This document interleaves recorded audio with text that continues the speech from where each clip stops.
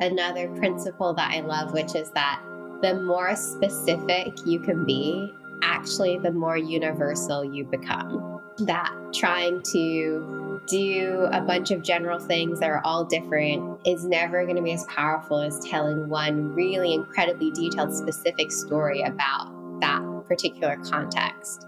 And through that, you access the universal. That's what I love about facilitating these kinds of experiences, because I get to hear so many people's incredible stories, and they're so specific. And the more and more diverse stories I hear, the more and more I get the sense that actually, as humans, we have so much in common. And there's such a universal experience underlying all of that. That was Mallory Kombermale, co-founder of the Inheritance Project, and this is the Natural Born Thinkers podcast. Hello everyone, and welcome to Natural Born Thinkers, a podcast designed to help you live a more creative lifestyle. My name is Sam Hunter, and my job is to help people tap into their creative potential and solve their biggest individual and business challenges. I set up this podcast to reveal the secret sauce behind the creative thinking process and to provide a perspective on how we can live a life that enables us to more confidently draw upon our natural creativity. I believe that our minds are all uniquely wired to think differently and that the world depends on our diverse creative potential. Today's session is all about the idea of inheritance, not the physical assets we might be set to receive from family members sometime in the future, but the stories and experiences that have shaped who we are today. Consciously or unconsciously, we are all shaped by the stories we have lived, those that we've heard, those that we've created, and those that we tell ourselves. Our very identities, thoughts, and belief sets are influenced by the life we have already lived. Mallory Kombermale, today's guest, is a co-founder of the Inheritance Project, an organisation whose mission it is to help people unpack their past so that they can form a deeper understanding of themselves and others. In my conversation with Mallory, I learned that by truly knowing why we are the way we are, we can more deeply connect with the person we have become and who we want to be. We can also change the way in which we connect with others as we become more curious about people's true identities. This idea of better knowing the self and connecting with others is key to the idea of natural born thinkers. A deeper awareness about how we have been shaped by our past can provide insights into a number of things when it comes to creative problem solving. For example, our perspective and belief sets on creativity, our confidence in our own problem-solving abilities, the rich mix of passions, memories, and experiences that act as unique sources of inspiration to us, and the tools to form deeper connections with others so that we might enhance the way in which we collaborate. Mallory Kombermale, welcome to Natural Born Thinkers. Hi, Sam. It is such a pleasure to be here. Thank you for having me. So today's conversation is going to be exploring the missions of the two organisations that you are a founder of, the Inheritance Project and the Breath Connection. But before we dive deep into this, I thought it would be good to share a little bit more about you. You and I met about 6 years ago, I guess, where we worked together for a while designing facilitation, problem-solving experiences for executive teams. However, we both left a couple of years ago, you to pursue the start of your businesses, and me, well, to have my second baby. Two very different creative adventures. In addition to being an entrepreneur, you're a die-hard philanthropist, most of which you do on top of the day job. And you are a qualified yoga teacher and devoted yogi, which I think is amazing. And is probably perhaps daunting to people who haven't started their creative adventures yet or are thinking about it and not sure where to start. But I guess I've had the pleasure of watching you grow in these directions as both a person and professional. And I can't imagine anyone else doing it with such grace, tenacity, and integrity. And I feel there's so much we can learn from you on our conversation today. Thank you so much, Sam. That was a lovely and flattering introduction. I'm really, really excited to get into things. Before we dive in today, I as I was saying, as we were talking earlier, warming up to this conversation, I have literally thought about this since we first had the idea of it, because the theme of today's conversation is inheritance. and not inheritance in terms of the jewelry, the money, what have you, all those assets that you might get if a family member sadly dies, but you have a different perspective on inheritance, which is the stories, the personality, values and belief that we've inherited from the environments, experiences and cultures that we either live in now or have lived in. And I just have, since you've flipped that perspective on the words inheritance and brought that into my life, I just honestly haven't stopped thinking about things and looking at things from that lens. So really excited to talk about this, which funnily enough is your new business, part of your new business, or the essence of your new business, the Inheritance Project. Yes, the Inheritance Project is the business that I'm a co-founder of, along with Katya Stepanov and Ariel Figueroa. And one of our missions is to help people do exactly what you just described, to realize that every single person in the world has a unique inheritance, which is made up of our culture, the way we were raised, our identity, our life experiences, and that everyone has a unique story. And that so often when we get into conflicts with people, whether it's in the workplace or our personal lives, our families, it's often because we're just coming from different perspectives, different contexts, and haven't taken the time to really understand the whole inheritance that the other person is bringing to the table, bringing to that conversation. It sounds like a really simple idea, right? We're all different and we all have different ways of seeing things.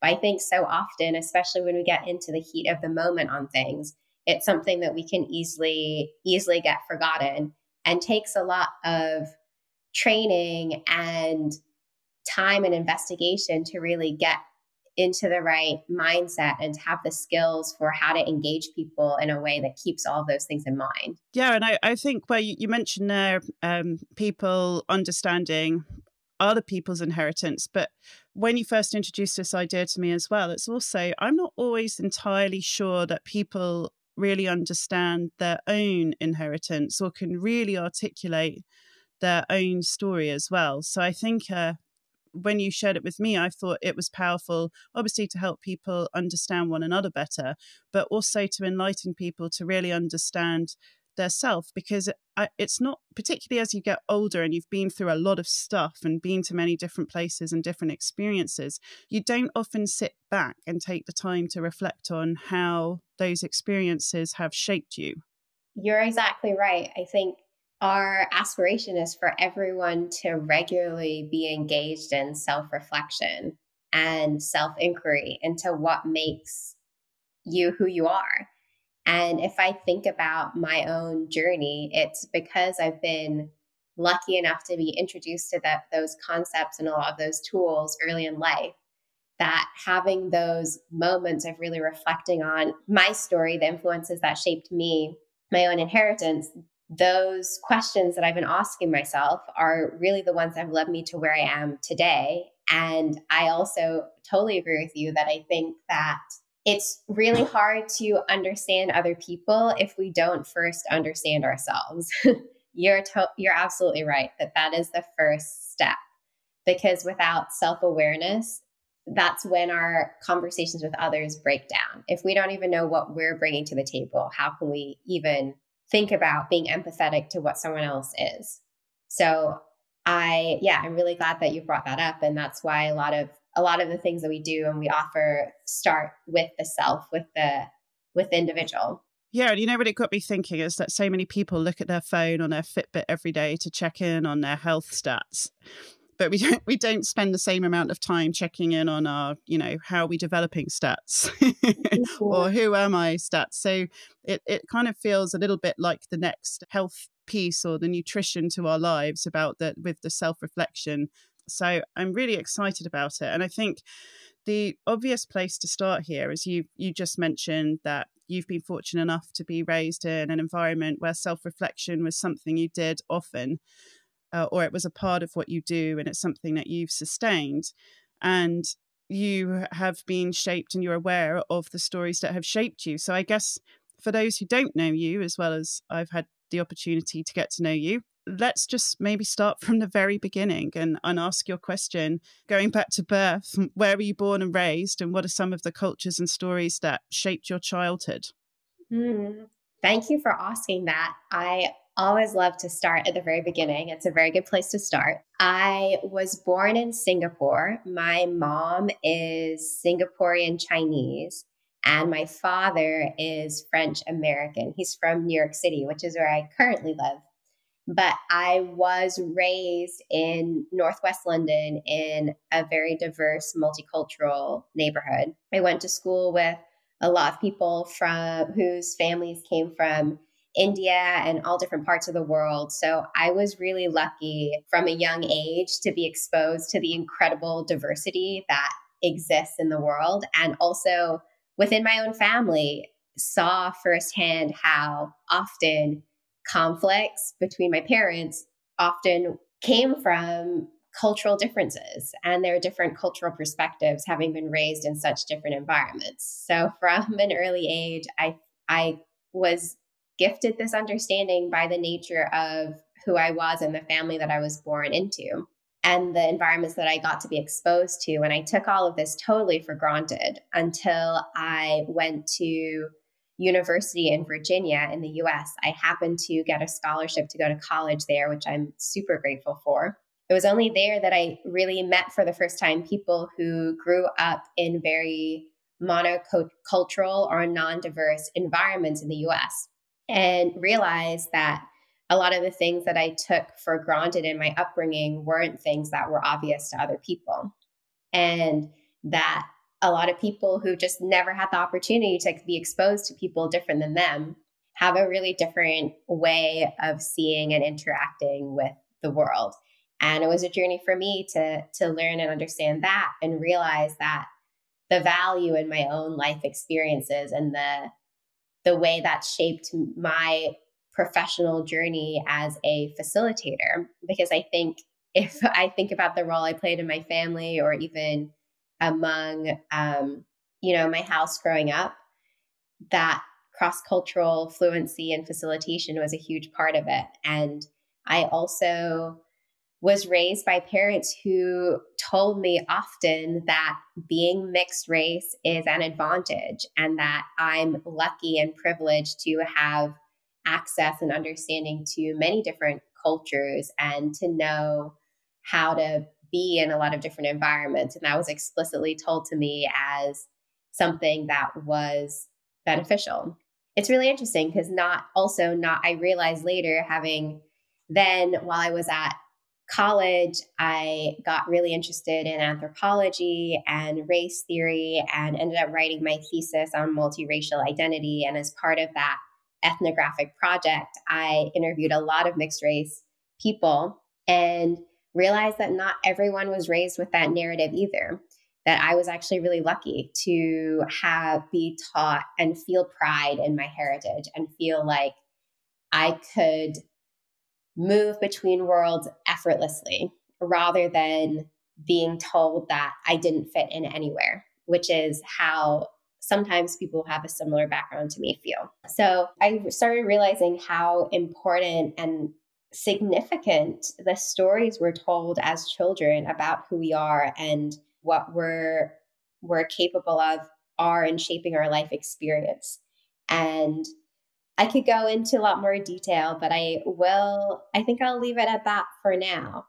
Yeah, I mean, Mallory, it's so interesting. And also it's funny how you mentioned that your moment of enlightenment about the gift that essentially you were born into, that your parents have highlighted as a gift and not something to, single you out and be afraid of, is something that you really recognized you had when you went to college or university, which is when I think a lot of people wake up and maybe have that first realization of who they are, because you're out your comfort zone. You're probably not with your group of friends anymore. You're meeting brand new people and you're really having to rely upon who you are right there, right then. So it's a moment of really checking in because you have to, and understanding on who you are and how you come to the world. And you start to recognize differences that you've not come across depending on the background that you come from. Which brings me to my next question, which I actually found really difficult to phrase. I was thinking that I really wanted you to share something on your heritage from your parents and your race and all just such an amazing mix that you have in your family. And I found it really awkward to come up with the right question because I didn't want to say, well, who is Mallory? Because I don't think that's the point of the Inheritance Project. It's far too big an inquiry question and no structure. And I also didn't want to offend because you don't walk up to someone and be like, oh, hi, what race are you? Are your parents from the same country or not? Like, it's just not a starting point for conversation. So then I started trying on some of the pieces that you highlight on your website, and you've used as a starting point, is it Kwame, the book that was written on with the 5 C's framework? Can you expand upon those 5 C's? Because I'll do a horrible job of it. Sure. In the Inheritance Project, we have a lot of different tools and resources to help people start this self-inquiry of who am I and what am I bringing into the world? And one of them is a free online workbook that anyone can do that's on our website. And we also do a lot of facilitated experiences that use a lot of different techniques to help get into this topic. And one of the structuring frameworks that we use across a lot of our work is Kwame Appiah's 5 C's framework of identity, which is from his book, The Lies That Bind, which I highly recommend everyone checking out if they're interested in the topic of identity. And I want to preface this by saying that any framework is not going to be holistic and comprehensive and is obviously going to be lacking in some nuance because you can't sum up the totality of who a person is in, 5 neat columns. But I do think it's really helpful, to your point, to have a framework to start as a entry point to prompt the conversation, because otherwise inheritance and identity are such huge, vast, all-encompassing topics that it's really hard to know where to begin. But yeah. I wanted to preface that because we always have people in our workshops saying things like, but what about this? What about that? And yes, those things are there, but let's start with the big ones. So the 5 C's are country. So what country were you born and raised in, or were your ancestors connected to?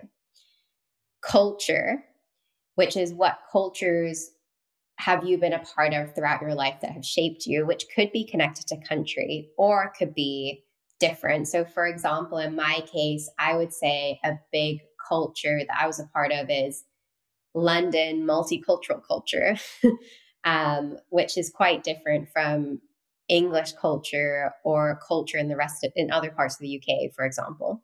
Well, like where I live, which is in the country culture.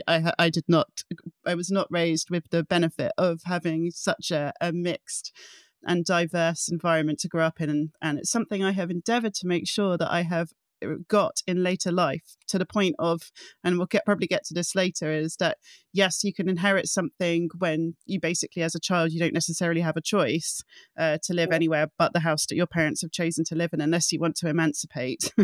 But then as you grow older, you can make different choices, inherit new parts of your personality. So yeah, I just wanted to put that point in there as you were making the contrast between your upbringing in the UK and mine. Yeah, and I think that's such a good point, Sam, that it's really important to be aware of our inheritance, but that doesn't mean we have to be limited or defined by it. And becoming aware of how all the ways we were raised, the environments that we were a part of, how that shaped us, that is the first step to freeing ourselves from some of the ways that shaped us that maybe we aren't serving our best interests nowadays, and allow us to change our story about ourselves. So I think that's really important, is that just because we identify with or experience these 5 C's in certain ways doesn't mean that we're limited by that. Just right. Having that understanding gives us the power to transcend it, is how I like to think about it. And I interrupted you because you did country, culture, class, which is socioeconomic status, which includes income level, education, and social hierarchies that determine how we have access to opportunity, those kinds of factors. And then color, which is very simple. It's just the color of your skin and how that impacts the way that you're treated in society. And then fifth is creed, which is the belief system that you were raised in or are a part of now. And that could be a formalized religion, or it could be the overarching worldview or set of beliefs that you were brought up with or hold true now. Right. So those are the 5 C's. And even within those, there is a lot to unpack and investigate about how each of those affect your life experience. And I think it's a really, really good starting point. Something that we get asked a lot is, where does gender fit into this? And for the purposes of this inquiry, culture is where we get a lot of our beliefs and ideas about what's appropriate behavior for different cultures, for different genders. Different genders, right. And you can see, just looking across the world, how different that is culture by culture. That's a good place to start to think about that. But yeah, I really encourage anyone who's listening, if you want to start this inquiry, to check out our online workbook, because it goes through a lot more thoughtful questions about each of those topics and how they influence your life experience and who you've become. I did go through each of the questions, and admittedly, I didn't answer all of them because let's just say I'm struggling to be a mother of 2 and try and manage a mini career at the same time.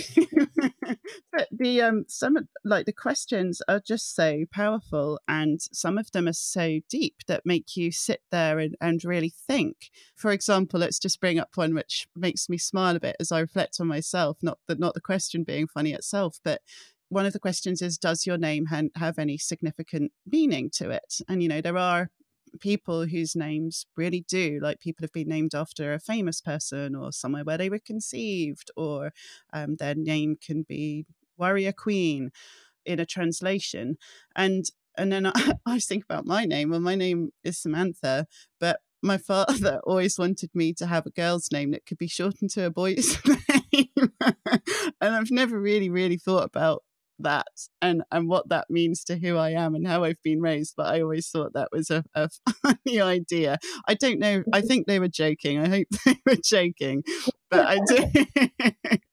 But yeah, I thought that was really interesting. But I did actually have a go at doing a quick high level on the 5 C's just in preparation for this conversation, and just to show the way that this is really going to change the dialogue for people. Because usually when you're in a organizational setting, you always get that question of, so tell us a little bit about yourself, or tell us an interesting fact, which is, funny if someone tells you a silly story, but it doesn't really give you an insight into who that person is at all, because they'll usually be like, hi, my name's Sam, I'm married, I've got 2 kids, I live here, I love yoga, I used to be a professional swimmer. Like it's just a laundry list of stuff. Whereas if you apply the 5 C's, so, hi, my name's Sam, I'm Caucasian, I'm a daughter to an English mother and a Scottish father. I grew up in England, to the point you made earlier, a non-diverse town, and went to a private school and spent a lot of my time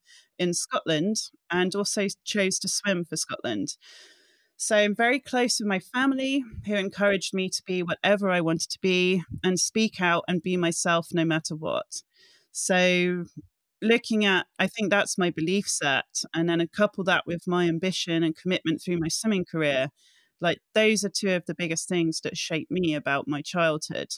And if that took me 2 minutes, 30 seconds to say, and I think you learned a lot more about me in that 30 seconds than perhaps I would have done in another introduction if you were to say, tell me a little bit about you. Yes, thank you for sharing all that about yourself, Sam. It's really beautiful to hear. And this is one of my big dreams too, is for people, whenever we interact with others, whether it's at work or in a social setting, to actually move beyond small talk and go into big talk or deep talk and really get to know people at a different level of depth. And I think you just really illustrated that well. And I do truly believe that if we really understood the human story and the forces that shaped each other, so much better collaborate with one another, whether it's in a workplace or being in partnership or in a family or whatever the situation is with other people. One of the fundamental nature of human society is that we are always needing to collaborate with each other to get stuff done, to find solutions to things, to organize our communities. And I know that so much of that happens on such a transactional level right now. The more we really get deeper into who people are and what's really motivating them, the better we can work together. And I really have seen this even now that I have been running my own business and have my own team, applying that to our own workplace and really getting into these conversations with our interns and our employees and seeing the difference in culture that we're able to make and the difference in the way people show up and how committed they are to their work has been really amazing compared to some of the other environments that I've been in where everything is much more surface level. You're at a point here where you can really change the dialogue and the way that we talk to each other and relate. And just to bring an example, like I was watching an Instagram feed where people we used to work with were posting a little bit about their life. And I learned things about people that had never come up before. Like one woman's family ran a bakery in a remote German village. And, why didn't that ever come up? Like our job was to create inventive and interesting experiences for executives to connect and talk about their biggest problems. And often to do that, we really had to draw upon experiences and inspirations from our own life or other areas that we'd researched to help create and curate a really amazing experience. And how cool if we'd ever been able to pull upon the fact that, we had an artisan baker in our group, and how might we have used some of that creativity in her family to help curate an experience in the room. And it's just something that never came up and might have if we were more open to talking about inheritance. Mm-hmm. I love the word inheritance because it's really it really is commanding, and you're owning who you are and what you've got. Mm-hmm. Some people in different contexts, if you come into a scenario and maybe you've had a difficult life, people might say, you have baggage. Or if I think about some of the things I've been through, like I definitely have quote unquote baggage. And people can have a negative reaction to some of the things they've inherited or gone through. Mm-hmm. And maybe that disguises some of the good that a traumatic experience has actually had, and how it's helped shape them maybe for the good better, or maybe they need to take a look at what it's created and think about how they might want to change. And as you start looking at it from that perspective, it becomes really contentious and potentially really difficult for people to go back and look through their inheritance. So I'd love to know, and I'm not trying to put you on the spot here, but I'd really love to know how you managed that, because I know that you're not a counselor or psychologist. I mean, I know you're a very intelligent person too, and can probably play many, many different roles. So I don't want to disparage or anything from that perspective. But how do you manage that in a room full of people so people feel comfortable to start talking about their inheritance? Mm.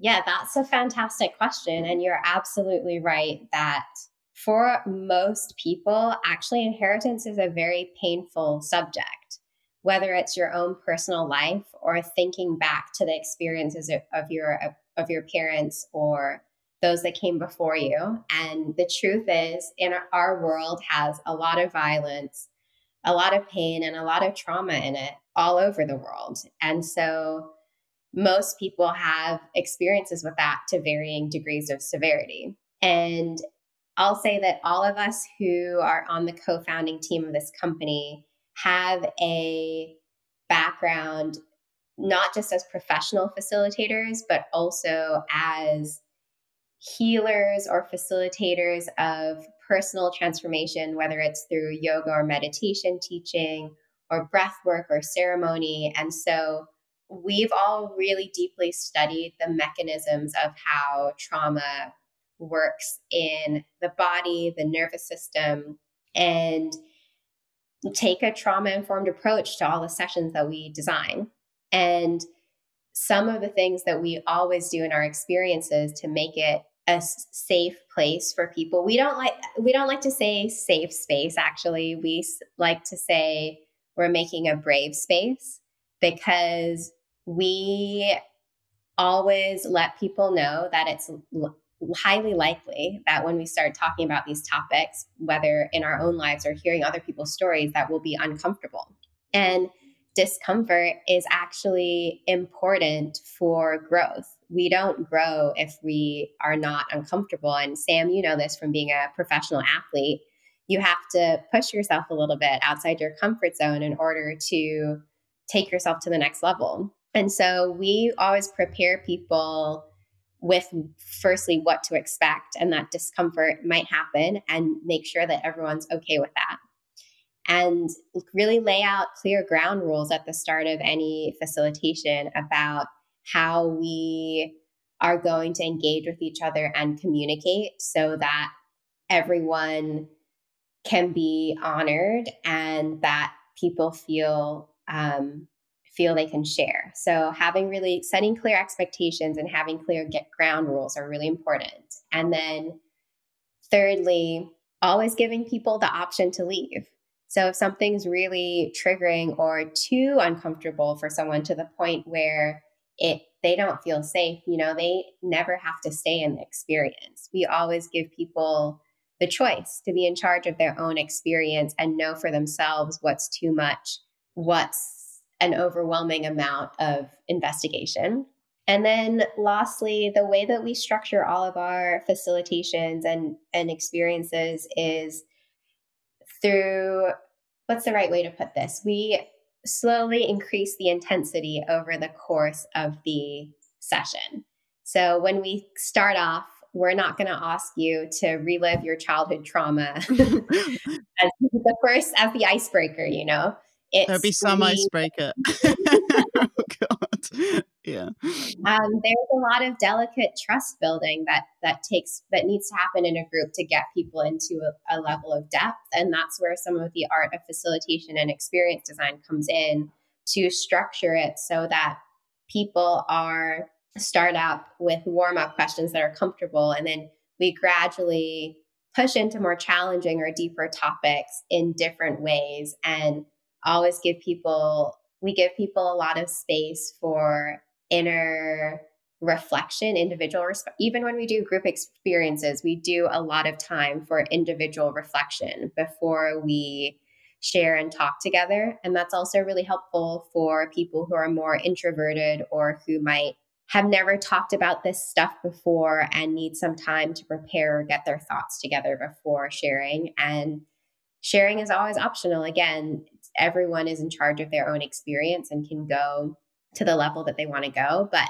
in general, what I've found is that actually, since in our society, we don't have that many outlets for these kind of real conversations about these types of experiences that have shaped us, especially the challenging stuff, that most people are excited to come to the table and open up about those kinds of things, because for most of us, we haven't had a forum where that's socially acceptable in the past. And it can be very, very healing for people to share their story and also realize that maybe someone else in the group has experienced something really similar to them, or to just be able to share and be received and supported in that, and know that they're still worthy and whole. So there's a lot of nuance that goes into it, but those are some thoughts. Does that answer your question? Yeah, no, it does. Like, you're smart about it, basically. And, you give people that out as they need, or you warm them up so they can learn. Because I think asking yourself some of these questions is a bit of a skill. You don't often unpack your life, as you say, like it is probably very cleansing for people to come to a table and like learn something about themselves that they kind of know, but they've never really articulated. So I think that was a really helpful answer. And it got me thinking, because, I'm a pretty open person. I'm not on the introverted side of one of your workshops. I'd be the big extrovert in the room. I'm the big extrovert in most rooms. But, I did, because when we spawned up for this conversation, I did think about some of my traumas, some of my really, being an extrovert, not much of my life is private, but I do have some, I do have some relatively traumatic things that happened. And I don't often delve into them because it is painful. I don't like to do it. And me and my husband talked about one of them, and we realized, behind the pain and behind how unpleasant that experience was, something really great about my personality came out of it, and something really great about my purpose that I will ensure is passed on to my children, to make sure that what happened to me never ever happens to them. So it is I think that's really powerful if you can sit there. I mean, I had support around me, and to be able to do that, and it sounds as though within your group settings, for people who are interested in starting this process, that they, in a group setting, they wouldn't be alone, or if they were sitting there doing the survey by themselves, I guess you would encourage them to engage a partner or a friend if they were finding a topic difficult, and getting the support necessarily to go through it. Yes. And thank you for sharing your own story, Sam. That's a really powerful example of how you were able to transform your own relationship with your experience and retell your own story in a way that is really empowering to you, so that it's not just this awful thing that happened to me, but that experience, you're able to have ownership and agency over it, and to realize how that's given you strength and resilience and a way that you want to contribute to raising your kids that you might not have got otherwise, which is really, really powerful. And I think that's really what the process that you just went through, that you just talked about, is really my dream for all humans to go through this with everything that they found challenging in their lives, and to come out of that process feeling empowered by their story and having the words and the language to talk about themselves and their life experience in a way that makes them feel good and ready to move forward. So that's really powerful. And yes, you're right that, of course, if you are going through any of these kinds of things and need support, we recommend that you see a licensed professional. Actually, on our website, we have a really great list of resources, both of places that you can go to get therapy that we recommend, and also a lot of different books on trauma and healing that might be good for people. So yeah, I think you're right. It's a hard process to go through alone. And that's part of what inspired us to make this company and create programs for people to go through this process together. Because I think also doing this kind of work in community can be extra powerful too, rather than feeling like you're thinking through and analyzing your life all alone. Yes, and getting different perspectives, because sometimes you need those alternative perspectives to help you break through looking at your life through the lens that you've always looked at it, to give you a new sense of meaning or what that's actually given to you. So I think this was a really important part of the conversation, but you also just mentioned, and I have to pick up on this, about your dream for the Inheritance Project. And I think we talked about the Inheritance Project, obviously, we've talked about the Inheritance Project and the concept of inheritance, but we haven't really dived into the one-liner of what the Inheritance Project is and what your vision is for the company. We've obviously people could probably read between the lines based on our conversation just now, but I think for the record, you should probably one-line it.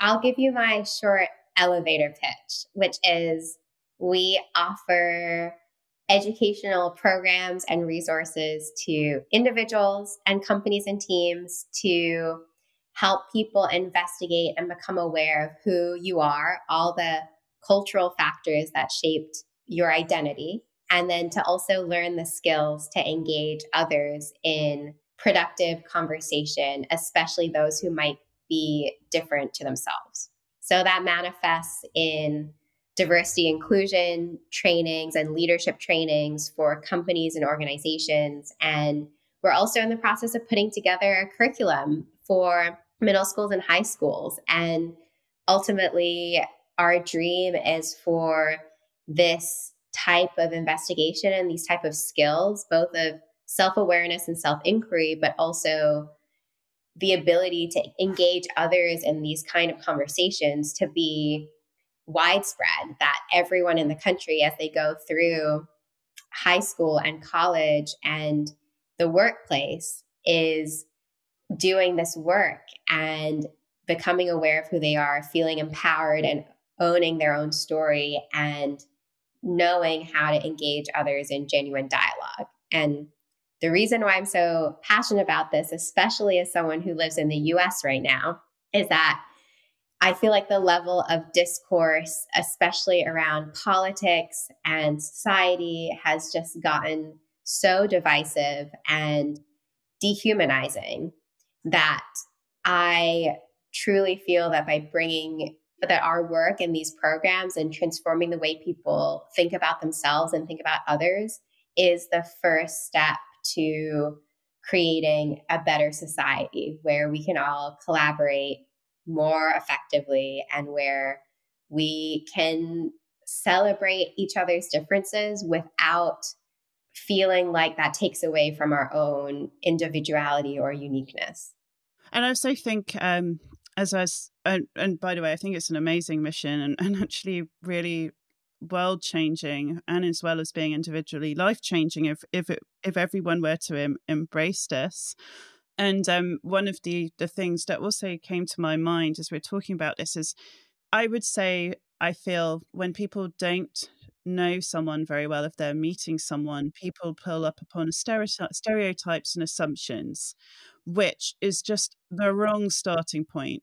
If we talk about society and trying to drive societal change, if we can break through stereotype and assumptions of what someone's story must have been or is, and take the time to sit down and listen and process, it will change mindsets and understanding, and therefore how people approach different situations. Yes, 100%. One of our biggest principles at the Inheritance Project is always lead with curiosity and don't make assumptions, goes hand in hand with that. That if something someone says rubs you the wrong way, or you notice yourself making a story about that person and what they must be like based on how they look or their behavior or whatever they're doing in that moment, to just remind ourselves that that person has a whole life and story and history that I don't know. And likely, in fact, almost all of the time, if I just took the time to understand where that person is coming from and truly their intention in this moment, their behavior would make total sense from their worldview. So always leading with curiosity is something that I try to do all the time. And obviously it's something that takes continual work and continual awareness. And I do think, just as you said, that if everyone adopted this mindset of being curious first, especially when something makes you uncomfortable or rubs you the wrong way, to start with curiosity rather than dismissing that person, and seeking to genuinely understand where that person is coming from. And my first training in facilitation was actually through the Sustained Dialogue Institute, which is an amazing organization started by Dr. Harold Saunders, who was an international peace negotiator and created this process called Sustained Dialogue to help parties who were literally at war come to an agreement. And first in that process, before even talking about solutions, is understanding where the other person is coming from. And so often in society, we don't even give ourselves the chance to do that step one, to be curious about where that other person is coming from. And I really do feel like curiosity is the key to so many things, and also just makes life more fun. If I just realize how little I actually know about other people, then I can be always learning stuff and always being fascinated by the people I'm around, because so often people come out with stories that totally surprise me or delight me or inspire me that I would never have got to hear if I hadn't simply asked. I totally agree. And I think that's one of the reasons why in my life I've chosen to live, talking about, my background of, let's not lie, particularly back in the 80s, 90s, like my town is very white.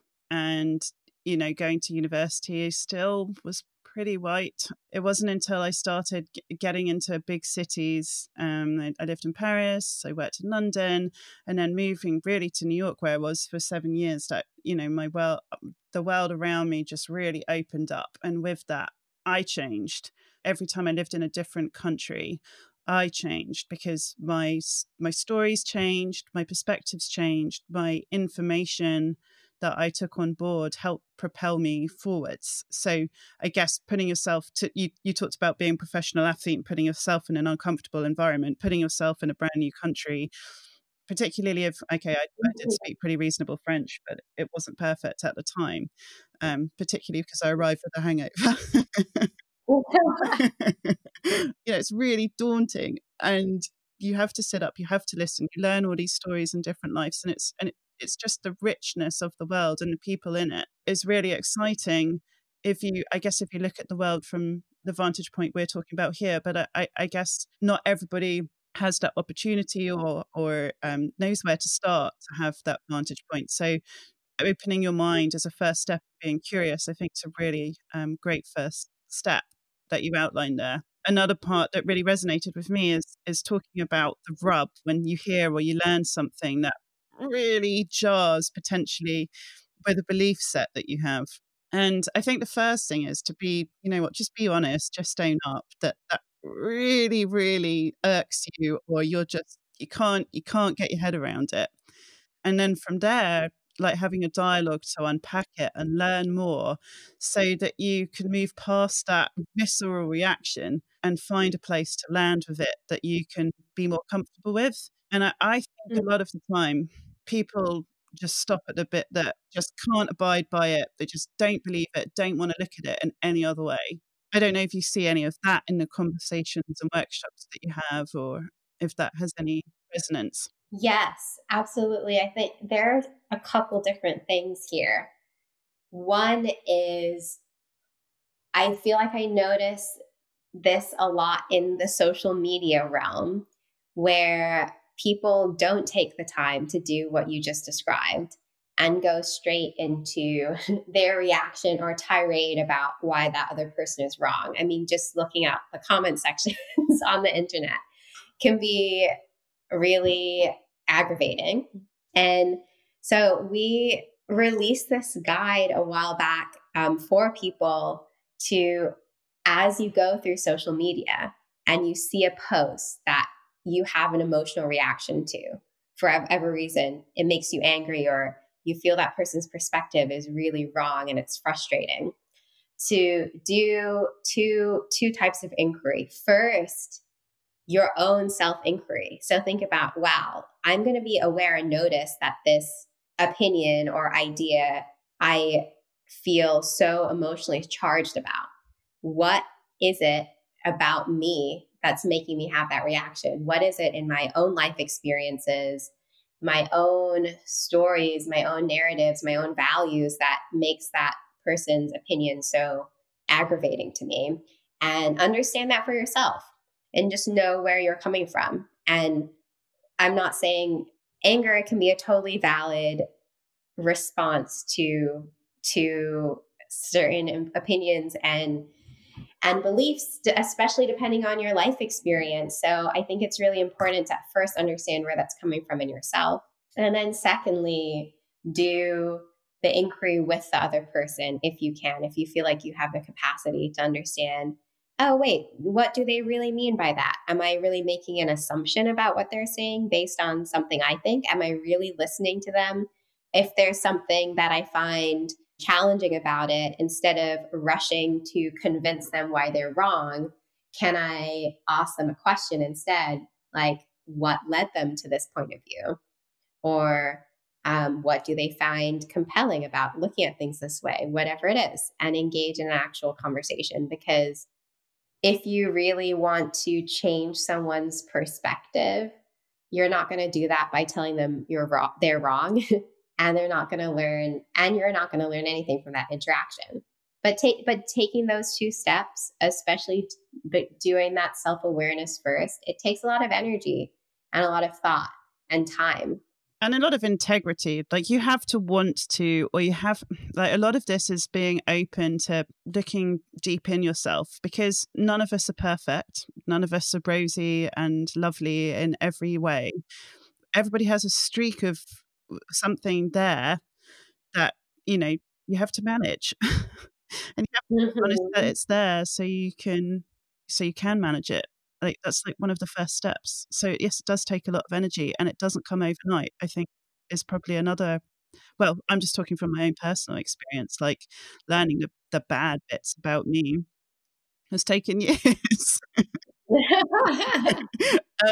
And then then learning how to manage them has also taken a while. But once you start looking in and being able to understand what you personally feel that you need to change for yourself, would be helpful as you start to unpack your inheritance. Yes, you're right on that. This is a lifelong journey, and I'm still learning these skills every day too. And it requires constant practice and some discipline, because we've all been conditioned by society, by our upbringing, to behave and treat others in a certain way. And we all have inherited biases. We all have, we all rush to snap judgments or assumptions about others. Like, that's just part of human nature. Our brain's actually designed that way, to have those kind of heuristics to process information more quickly. Right. So it's totally natural. And I think what's really important as you start to develop this awareness is to not judge yourself. Because, we all are human and we're all imperfect, just like you said. And what's important is that we're becoming more and more aware of the forces that make us who we are. And sometimes that feels unpleasant, because I look into myself and I think, that's not really how I want to behave or how I want to think about myself, but that's definitely still there in me. But seeing it and acknowledging it is the important part. If I reject or judge that part of myself, then I'm actually still trapped by it. Right. It's not helpful. Yes, exactly. Because you can't move past it, and you just feel bad. And I think that's what's abundantly clear in how you're shaping the Inheritance Project, which is, we're going to unpack your stories, the good bits, the ugly bits, and really help you understand how that shaped who you are. And there's no judgment here.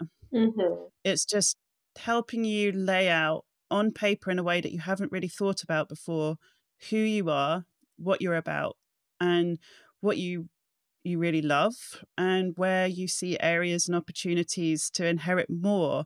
So not just being curious about who you are now, but curious about who you could be and who you want to be as well. Yeah, exactly. We like to think of someone's journey through this process of inheritance in 3 phases. The first being discovering and exploring. So just becoming aware of who some of these forces that are shaping you. And right now, our online workbook and most of the workshops we do for the public fall in this category of just developing self-awareness and starting this unpacking. And then after we develop some level of self-awareness, you can move into investigate and analyze, which is really taking a deeper dive at some of those things and maybe highlighting some of those specific things or stories or beliefs that you realize aren't serving you. Sorry, I realize that the siren is going off now. I was just thinking like this for those for people who are listening and live in New York, that's just life on any conference call you're ever on, or just anything in your apartment ever. I like that we're coming live from New York City. I miss it. Yeah, but you're getting some of the authentic soundscape of Brooklyn right now. I think transform and evolve. So once you've realized what stories you want to change, actually doing the work of changing them and transforming those stories or patterns of behavior or values in yourself. And that can sound simple, but it actually takes a lot of energy and effort to reprogram those neurological pathways in your brain. If you've been thinking a certain way for your whole life, and that especially when that's been reinforced by your society or workplace or the environments that you're in, it takes a lot of conscious effort to change that for yourself. But it's possible. It just requires conscious tools and practices. And so we ultimately are going to have programs that accompany people throughout that whole process. But right now, we're really focusing on the first phase, since that's where most people are, just opening up to this idea. Well, and obviously we've spent most of our conversation, I try to time these by 90 minutes because I just feel that's what you're supposed to do. So I'm just defying anything. Things that you're supposed to do. I know, right. And defying anything I've ever been taught about creating a structured conversation, and totally front loading this whole conversation around inheritance. But I think it's really important, because if you don't get this, then you're not going to get the next question, and you're not going to be able to answer the next question in the right way with the right parameters and perspective around it. So I think this is a really rich conversation, and I'm super excited about what you guys are doing. And thinking back now to Natural Born Thinkers, so Natural Born Thinkers is about helping you think differently. And I think thinking differently about your inheritance is one piece, but ultimately the second half of it is helping people think differently and understand themselves and how their mind works, so they can ultimately improve their creative capacities. So I was really interested to see if we could try or to have a conversation about what might be some of the questions that you would encourage people to discover and ask about themselves, to think about how their inheritance has shaped their approach or their perspective and beliefs around their own creativity.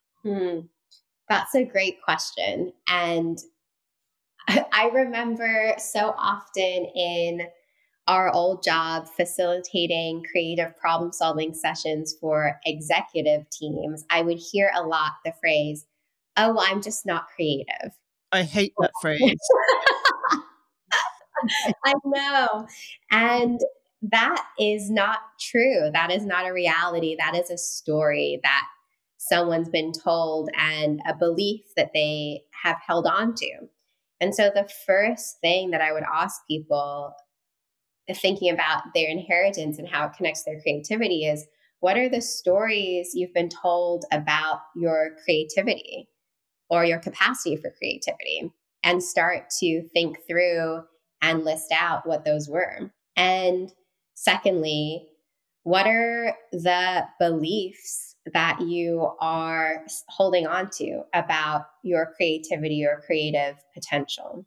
And once you have listed out all those stories, all those beliefs, and done a inventory of what your unconscious mind or conscious mind might be thinking about your creative abilities, to then think, thirdly, okay, well, what if the opposite were true?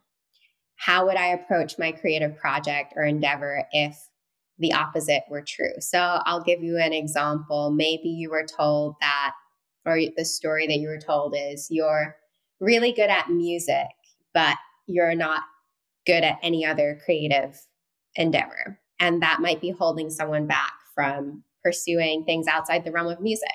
So imagine, just suspend your disbelief And imagine that you're terrible at music. That's just not a skill you have, but you were incredible at everything else. If you felt you were amazingly creatively and talented at so many other creative domains, what would you do then? How would you approach your creative project or whatever it is in your life? Yeah, I think that's a really great first question. It makes me think of there's an extract right at the beginning of Le Petit Prince, the book, where the young child has drawn an elephant, boa constrictor, that's eaten an elephant, and he shows the image to the adults, and the adults say, well, what a lovely hat. And it's not a hat, it's clearly a boa constrictor that's eaten an elephant. And the author goes on to say, I abandoned my drawing career right there and then when I realized I wasn't translating to adults who always just look at things in such a linear way. and there might be some people who have been told as a child, you absolutely suck, and have never been able to break out of it. So I think going and, as you say, unpacking the stories that have shaped your belief about why you think you're not creative is really great. And I think just to help with that, and I am not a neuroscientist, and I've read a lot of books about creativity and neuroscience, and from what I can distill, and I won't promise to be totally, I guess don't quote me on it, but my understanding is that healthy people who are blessed to be born with everything the body's designed to be born with, our brains all have the same functionality. Mm-hmm. So we all therefore have the ability to create. I would say it's our inherent birthright as humans to have access to vast reserves of creativity because of what you said, because of the structure of our brains. Right. And so therefore you might say you're not creative. That's not true. You're just not engaging the parts of your brain in a way that you're comfortable with to help you feel liberally creative. It's a bit like saying, I can't draw. Like I genuinely, you'd say it differently. You'd say, I really suck at drawing, because I do. I still draw like a 5-year-old, but I can draw. Yes. I have the mind map and muscle, like the mind functionality and the muscle memory in my hand and how to do it. But I just draw like a 5-year-old because that's when I stopped drawing. So it's the same. It's like you've got to find a moment where you felt like you stopped creating. Mm-hmm. Then learning the behaviors or getting curious. There's that word, getting curious about how you might start engaging those parts of the mind that will enable you to create. Mm-hmm.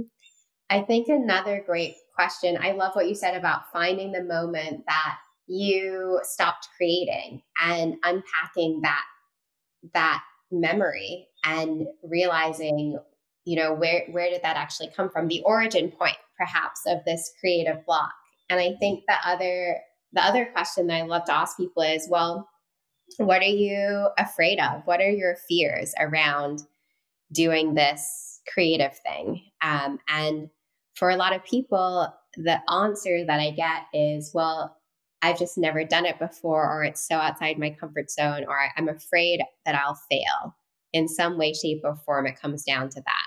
So I think a lot of the time fear holds people back from doing something creative. And also because we hold ourselves to such ridiculously high expectations. Like, we maybe haven't practiced drawing ever. So of course our drawing doesn't look like a professional artist. They practiced for 10,000 hours or more to get there, but we'll never get there if we don't take the first step and do the first hour of practice, which so many people shy away from because of that feeling of discomfort. So I think that's again where being able to embrace discomfort actually becomes such an important part of any of this work, especially in creativity. That, and as you mentioned, time and practice doesn't come overnight. You can't just develop a brain. Maybe you have a nascent capability for this. I think there are people who are, just extremely creative and it comes very easy to them. they're lucky in that respect. Yeah. Like we all have our own gifts, but if you're one of those people that needs to work at it, you really want to be creative, then it will take some time. And then obviously, in the job that we did, there are tricks and tools that you can use to help jig people's creativity and their way their mind needs to think pretty quickly. But if it's something that you just really want to be good at, you're going to need to take some time to build the capabilities. And I was thinking about this, as I say, I've been thinking about inheritance for like a couple of months since we first talked about it. And I am a creative person. People who meet me find me either really like it or they find it intensely annoying. I like it. And I never asked myself the question, why am I a creative person? Where has this come from? I never went to museums as a kid. I read books, lots of books. My mum was talented at cooking, but she didn't design her own menus. My father was an accountant, so creative with numbers. I had an amazing English teacher, Mrs. Humphrey, who I still think of really fondly, who I remember talking about the idea of purple patches, which I guess was her way of introducing us to the idea of adjectives in our work. So I guess that was my first memory of thinking about where someone was teaching me creativity. And then I used to be a professional swimmer, and I used to swim length upon length upon length. And I loved it, but basically to get through like swimming as many lengths as we did, like 80,000 yards a week, so 5,000 a session, your mind has to go somewhere to get through it. So I just started, I guess I was in flow mindset a lot because different thoughts would weave in and wave out of my mind. And then also I do a lot of yoga. And again, I go into flow mindset. And I know you're not supposed to think about other things during yoga because that's the point, but I do. So I think I've had practice at being in flow mindset a lot, which has helped with my creative capacity. So, even me sitting back and saying, hey, I'm a creative person, but actually going through the process of my inheritance and how it shaped me to be a creative person, I found really powerful. Very cool. And I also think a cool investigation for people to do is to look at where creativity might be in your own ancestry and asking your parents and your grandparents, if they're still around, what ways did creativity show up in my own family, and see if that inspires you to reconnect with some part of yourself that you never explored. I also think that we in a society have a really narrow view of creativity, and we think a creative person is someone who's really artistic and colorful or something like that. But actually, some of the most creative people I know are computer programmers. They are nonstop creating all day in the work that they do. And as I liked that you said that your dad was a creative accountant, because I don't know a lot about accounting, but I know that there has to be some creativity involved in there somewhere. It's just sometimes not what we expect. And the other thing is there's actually a lot of science, I think, and I'm also not a scientist, but have read my pop neuroscience books on creativity too. And I know that the more that you're in a flow state, the more easy it is for your brain to access a flow state, even if it's doing a different type of activity. So for example, if you really get into a flow state doing pottery, it might be easier for you to then pick up something else, some other skill or craft or something that you can get into a flow state with. And so that's why yoga and meditation are such powerful practices for creativity, because you're training your whole body and brain to be in a flow state, which you can then access much more easily when you're doing work or doing some other creative pursuit. So I'm glad that you brought up yoga as well. Well, yes. And I want to talk to you about a bit more about yoga, because I know that's the second business that you have set up and you are the founder of. Before we go, I do want to just also highlight your talk about the question about going back into your ancestry to understand your creativity.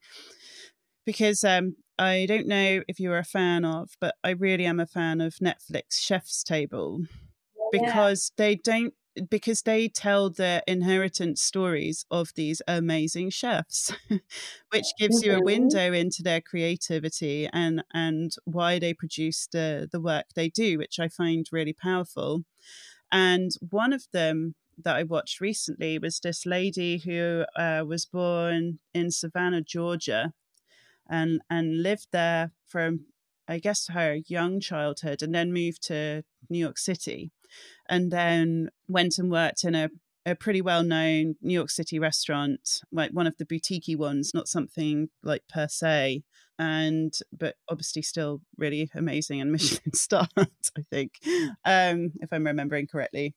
Then she got this opportunity to go out on her own and, funnily enough, go back and co-run a restaurant in Savannah. And she pulled this menu together based on all the influences that she'd had of where she trained and what she knew how to do, like physically, and how to cook.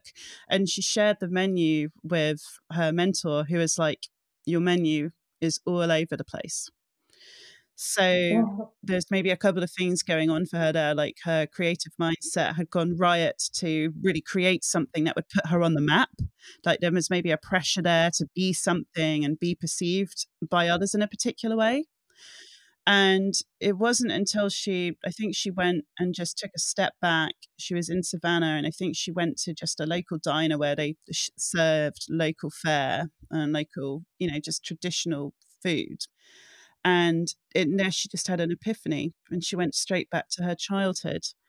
And she started to go through and really start to appreciate everything that was special, and all the delicacies that perhaps she just hadn't really thought about before, and really diving into, well, hadn't thought about for a while, and really going into the environment and what's available in Savannah and what makes Savannah great. And once she got to that, she was able to pull together a menu that's put her on that.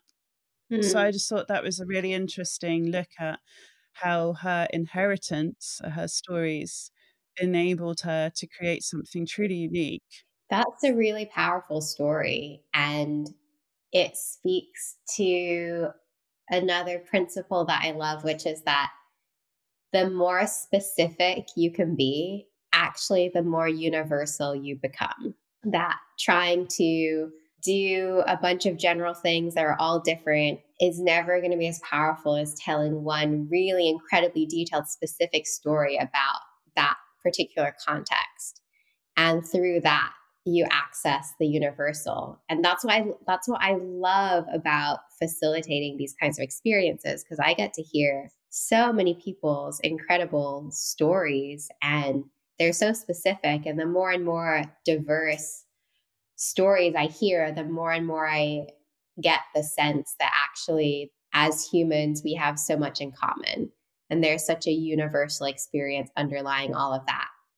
Sorry, there's no polite segue into the next part of the conversation. I'm usually pretty good at making the connections, but we have to go back to the yoga and meditation piece, because when we first started really working together, I know you were a yoga practitioner, as am I, but I love doing my yoga and it's taught me so much. But I like to call myself an aspirational true yogi because I've embodied a lot of the practice and the lifestyle, but not all of it, and not necessarily the spiritual side. But I've watched you go on your yoga journey, and obviously not seen you practice because we do different types, but then you went on to learn to be a teacher and develop that capability, and then took the exciting step to go on a secondment. We should say that you were very successful in a job that you're in, and you took a courageous step to be like, you know what, I'm going to go out and I'm going to follow what I'm passionate about, because I think this is going to take me, well, let's find out where this takes me, which I really respect and I think is amazing that you did it. And then you came back, and I don't know, I didn't believe for a second you were going to stay at the company after you took this secondment. By the way, I knew this would happen. You had an enlightenment and you found what you wanted to do and you left. And this brings us to the breath connection. So do you want to talk a little bit about that? Because I gave some background because I wanted to provide the color commentary about the courageous step you took to go and pursue this. And yeah, just provide your inheritance and your journey in finding the breath connection and founding the breath connection. Sure. It's been a long journey since I started on this path when I was 19, and actually was, even though my mother is very committed to holistic living and traditional Chinese medicine because of her cultural background, and I grew up with that, I was not at all interested in yoga or any of this kind of stuff until I got a knee injury when I was in college. And I got really depressed because I used to run a lot and I couldn't run or do any exercise. And I just had been told that yoga was good for healing injuries, and it was good for the body. So I started going to actually Bikram hot yoga classes in Charlottesville, Virginia. I started having experiences in those classes that were really intense and not at all what I expected from a exercise class. I started having really deep emotional experiences. A lot of the poses would make me cry. I also felt like so many things in my life started shifting when I started going, and I started realizing that there was something a lot deeper here to explore than what I thought. And of course, they don't explain any of this to you really in Bikram yoga. No. So I started other yoga places and that yoga studios that really took a more holistic approach, and studying meditation. And at the same time, over the course of this journey, I moved to New York and met my former partner, who is a Reiki teacher. And from him, I really learned a lot about energy and the body and the process of spiritual transformation. That really is the goal of yoga, is to transform our being on every level, physical, emotional, psychological, and let go of these old patterns. Sometimes in yoga philosophy, the Sanskrit word they use is samskaras, and let go of these samskaras, these limiting beliefs, these limiting patterns in our behavior, so that we can become more and more in alignment with who we truly are, and access our true potential. And I really saw this process work on myself, that in a couple of years practicing, I say yoga and meditation because in the US now, yoga is assumed to be just the physical asana practice, but really meditation is the core of yoga practice. But that hasn't really necessarily translated in all the places that we have yoga in the West now. But that's a whole another conversation. Yes, but I think it goes into the meditation bit is I think the harder bit for people literally to sit with. I have not embraced the meditation part. I find it really, really challenging, which is funny given that I have classed myself as a creative person who can easily go into flow mindset. But for whatever reason, I hate sitting down and sitting still and just not thinking of anything. So I think the yoga is just, the physical component is more people feel they could more easily access it. Mm-hmm. But then, I know sorry just to be a pain, but I wanted to share that I totally resonate with your journey, your physical journey with the yoga. I don't know if this is a crazy link, but I think doing yoga is almost like going through and unpacking your physical inheritance of your body and learning it in a way that you don't know when you don't do it. Like I did yoga this morning for the first time in a while, and oh God, I felt parts of me open up that have just been locked for a while. And it got me thinking, like, if I didn't do this, like if I'm locked up physically, what's the impact or the net effect on me mentally? Yes, because our physical and mental state are not separate. We're all one being. And because of these experiences that I was having, I wasn't really satisfied with just learning yoga philosophy, which I did study a lot of. I also really wanted to understand, well, how is this working in the body? And I started studying a lot of neuroscience and also scientific research about the human nervous system. Mm-hmm. And how is it that I literally was feeling that certain emotional experiences were stored in my body, that through yoga I was releasing them. And like, what was this mechanism? And learning all about biocellular memory, that our cells actually have memory, and that when we experience especially traumatic events, that creates an imprint in our nervous system. It creates new neural pathways as our brain tries to adapt and remember, so with the goal of keeping us safe from harm. Right. We've experienced something that we found to be threatened our survival in some way, then our brain literally gets reshaped to try and help protect us.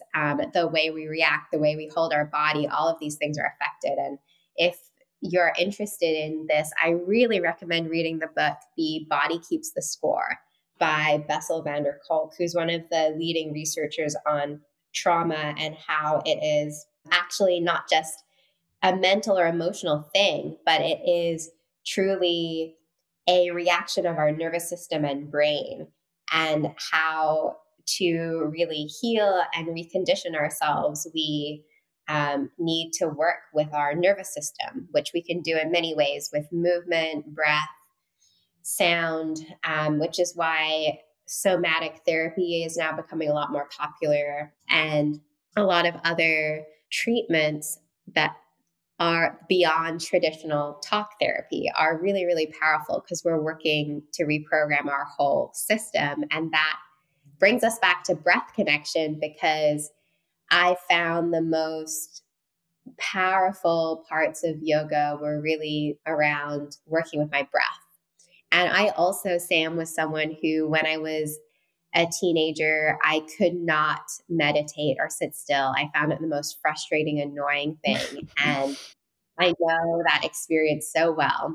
And it was only through doing breath practices that I was able to reach that point. And so when I took this time off to go to India, I really studied a lot of practices around breath, and it integrated a lot with a lot of what I was researching for my own interest on the science of the nervous system. And I always say that the breath is like the remote control to our nervous system. In just a matter of seconds, we can change the way that we feel by changing the way that we're breathing.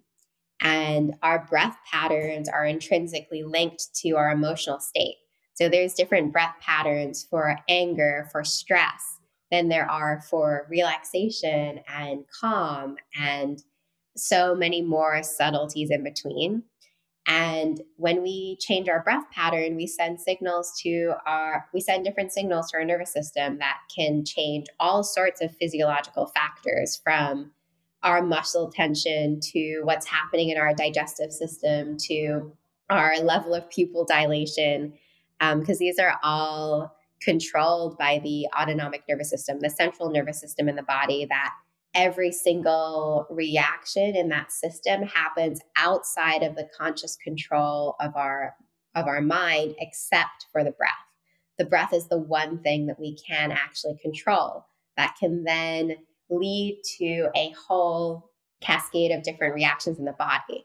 So I realized how powerful this was, really the missing link to me between all the yoga that's practiced in the West and then all the meditation practices that are now becoming really much more widespread, but a lot of people still find totally inaccessible, like you said, because so much, often if our nervous system is in such a state of high alert or fight or flight, if we feel subconsciously that we're under some kind of threat, our body is not going to be able to relax and meditate. First, we have to calm our nervous system.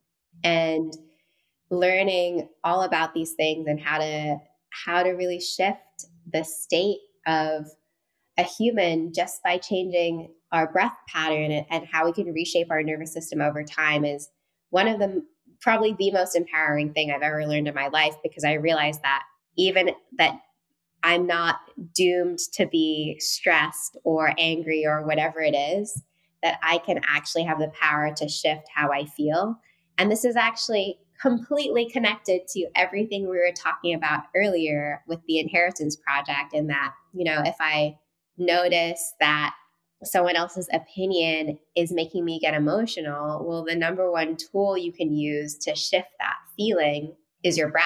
And actually, in a lot of our inheritance project sessions too, we do breath exercises and somatic exercises because it's so important when we're doing self-investigation to not only do it on the level of the intellectual mind, but to engage all of us, because truly all of our whole body is involved in the carrying on of memory. And there's a lot of studies now also showing how trauma is passed in our genes from generation to generation, and a lot of really interesting stuff happening in epigenetics that I don't know as much about, showing how our environment actually changes the way that our genes are expressed. And so all of these things are deeply physiological, and the breath is that mediation point between the intellectual and the emotional and the physical that anyone can access and anyone can do. Right. So I realized I just rambled a long time, but didn't tell you about breath connection. No, it was super interesting. And, it's funny how you've shared that, because if you look at it on the surface, when you go and do yoga, stretching in all different manners that you've never even contemplated doing before is more inaccessible than sitting down and breathing. Which you do every day. And I read, really love Laird Hamilton, the big wave surfer, is one of my sort of in your life, you just have people who you look at and are inspired by. And I love his book Life Rider, where he talks about his perspective on the world and basically how his inheritance has shaped him all the way through his childhood to his surfing career. And in that book, they say the first thing that you do when you're born is take a breath. And the last thing that you do when you die is take a breath. And it's just so fascinating that I would say, okay, people are really mindful of their bodies, their skin, making sure that, they eat well to fuel their bodies in the right way. But not no one. I would say there are less people who sit down and take the time to check in and make sure the health of their breath is in the right space. And technically that's what keeps us alive. And it's the most abused. It's happening all the time, and it's affecting how we feel, whether we're conscious of it or not. And that's exactly right. When I was so not satisfied, I was teaching Vinyasa yoga in New York on the side for a few years before I went to India last year. And I was just never satisfied with that modality because I felt like the philosophy of yoga was so broad and encompassing, but yet it was being limited to by people who wanted to wear leggings and do stretches. And drink coconut water. That's also the fashion in New York. Not knocking coconut water, but yeah, it's become a very limiting kind of image. And, if you might have a physical injury, even, I had a shoulder injury during my first yoga teacher training that made doing some yoga classes really hard for me. And it really through studying so much more variety of breath practices, I now feel like, I can really offer something to anyone, no matter what state of mind they're in or what state they're in physically. If they're totally incapacitated and from an injury and in bed and just breathing, like I can work with that. If they're a super high performing athlete, I can work with that. And there's breath exercises to challenge those people. Right. So I also think right now in American yoga, a very small fraction of breath exercises are widely known and taught. And I feel really, really lucky to have learned so much more that can be applicable and relevant to so many more people. And just to say, the Breath Connection is your organization where you are able to provide curated programs, breathing programs to people to support them where, as you said, wherever they might be in their life, may they be an athlete or an executive or maybe someone with an illness who's looking for support. Yes. The signature program that I have is my 21-day transformative breath program, which is where I work with an individual who commits to doing a 20-minute breathing practice every morning for 21 days. So just setting aside 20 minutes in the morning to be intentional about your breath. And what that practice is depends on the individual and what they're working on. So, for example, someone who's really anxious all the time, we might do a practice that's designed to calm their nervous system and be really gentle and relaxing. On the other hand, if someone is struggling with being really low energy, we can do a breath practice. Their breath practice might be really invigorating and a fast-paced breaths with different practices to help get their blood and oxygen pumping for the morning and fuel their brain. So I really work with each individual to tailor that practice. Could you do it for like if someone wanted, because you talked earlier about, getting people into the flow mindset and a connection between flow mindset, yoga, breathing, meditation for people who are looking to get in a creative zone, say? Yes, we can definitely do a breath practice that works on releasing blocks to creativity and accessing a flow state for sure. Cool. And the other thing apart from working with individuals in that way, which I have to admit, I just love doing because just being able to see the transformation that happens in people's lives, because what we're doing is really reshaping our nervous system so it doesn't, and our brain, and it doesn't just have an impact in those 20 minutes that you're breathing in the morning, but over time, if you practice every day, you're changing the way your brain and your body responds to its environment, which is really, really powerful. Yes. One of the most rewarding things I've done in my life is working with people in that way.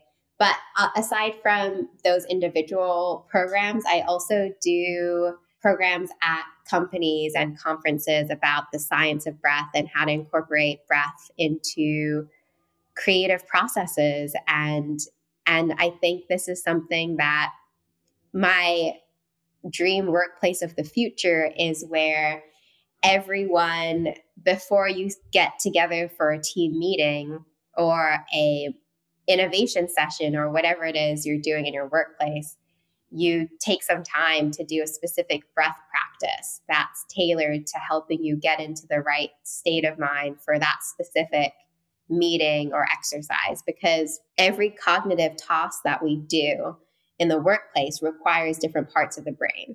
And you can do different breath exercises to activate different parts of the brain and prime yourself for certain types of thinking. So, for example, if you wanted to do a lot of ideation or brainstorming, generating ideas, you really want your body to be in a very relaxed and calm state. Because when we feel stressed or under threat, that's when the prefrontal cortex in our brain, our main center for creativity and a lot of other higher order thinking, gets shut down.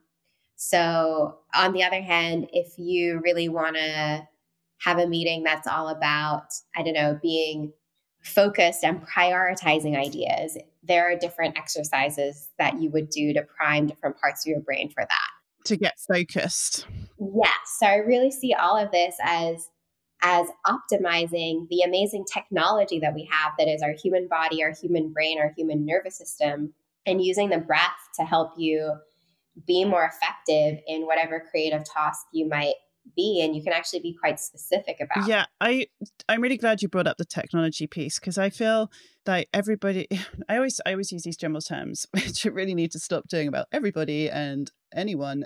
But I think if we look at society, the trend of society is there's such an obsession with technology and where that's going next and how it can move humanity forwards, which I totally agree with, that there are many benefits to technological advancement, particularly if someone can figure out how to do it for climate change. Are we losing sight in this on taking the time to really preserve and enhance our the human mind? When we first talked about the connection between the Inheritance Project and the breath connection, and like all the ideas of inheritance and breath, and could we combine the two in one podcast? And as we've talked, it just seems abundantly clear that the work that you are focusing on is helping people take that time to preserve the self and enhance the self and check in, obviously, on their inheritance, who they are as a person, how they want to evolve and transform. And then, check in on their nervous system health, the power of their breath to help them be a particular way, channel a particular part of themselves in any given situation, and also to support them with ailments or pieces of themselves they're looking to change. So I don't know if I've said that right, but I'm starting to see a connection there between the two. Yes, I think they are deeply connected. And thank you for articulating that for me, because I sometimes will tell people what I do. And I think it can be on the surface hard to make the connection. But if I really look at it holistically, everything that I do is about facilitating experiences and sharing technology that support self-transformation. And through that self-transformation, my aspiration or theory of change is that we can change society and the world, because society is a collection of individuals. So if we work on transforming the self, that will have trickle down effects on, or hopefully ripple out effects. Maybe that's a better word. Yes. Ripple out effects into, all aspects of our society, how we organize our companies, what policies we have in our governments, how we interact with the earth and our climate and all of those things. And I really do think it starts with the self. And as cheesy as it is to say, I truly think it's true. That quote, if you want to change the world, start with changing yourself. And the thing is, changing yourself is a very hard task if you don't have any guidance or process from which to start. Right. And also, maybe if you wanted to enhance the quote based on the conversation here, is getting curious to want to look in and to change the self. Like there's the word curiosity, I think, has been a really important part of this conversation.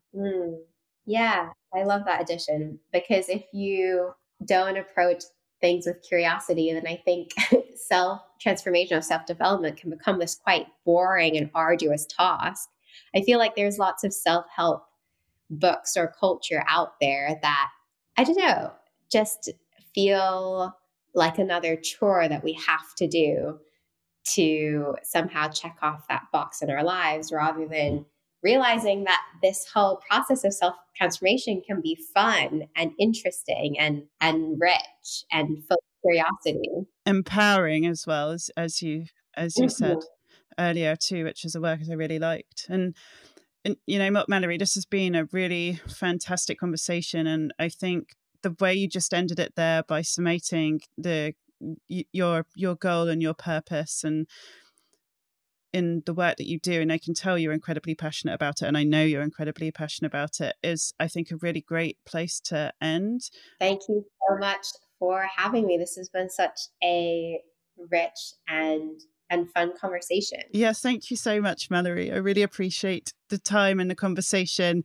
For people who are interested, obviously this hasn't been a sales pitch for what you're doing at all. It's been exploring the connection to thinking differently and and how you can improve your creativity.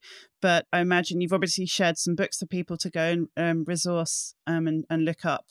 But also for those that are interested, do check out the Inheritance Project's self-survey. Don't just think you can do it in 20 minutes. It's not one of those psychometric tests. You need to sit down and think about it. And the Breath Connection, check out Mallory's website there. And if you're curious, get in touch. I guess if anyone wants to reach out, they can find you on your company websites, or those are probably the best ways to contact you. Yes, that's right. Thanks so much, Mallory. Thank you, Sam. Thank you for listening to the Natural Born Thinkers podcast. More information about today's guest and any of the resources shared during the conversation can be found in the podcast show notes. To find out more about Natural Born Thinkers, please visit the Natural Born Thinkers website and follow us on Instagram @Natural Born Thinkers. Today's show was produced by Rob Lawrence and podcast graphics were designed by Carl Gamble. Natural Born Thinkers is at the beginning of its journey, and thank you for joining us on this adventure. Until the next time.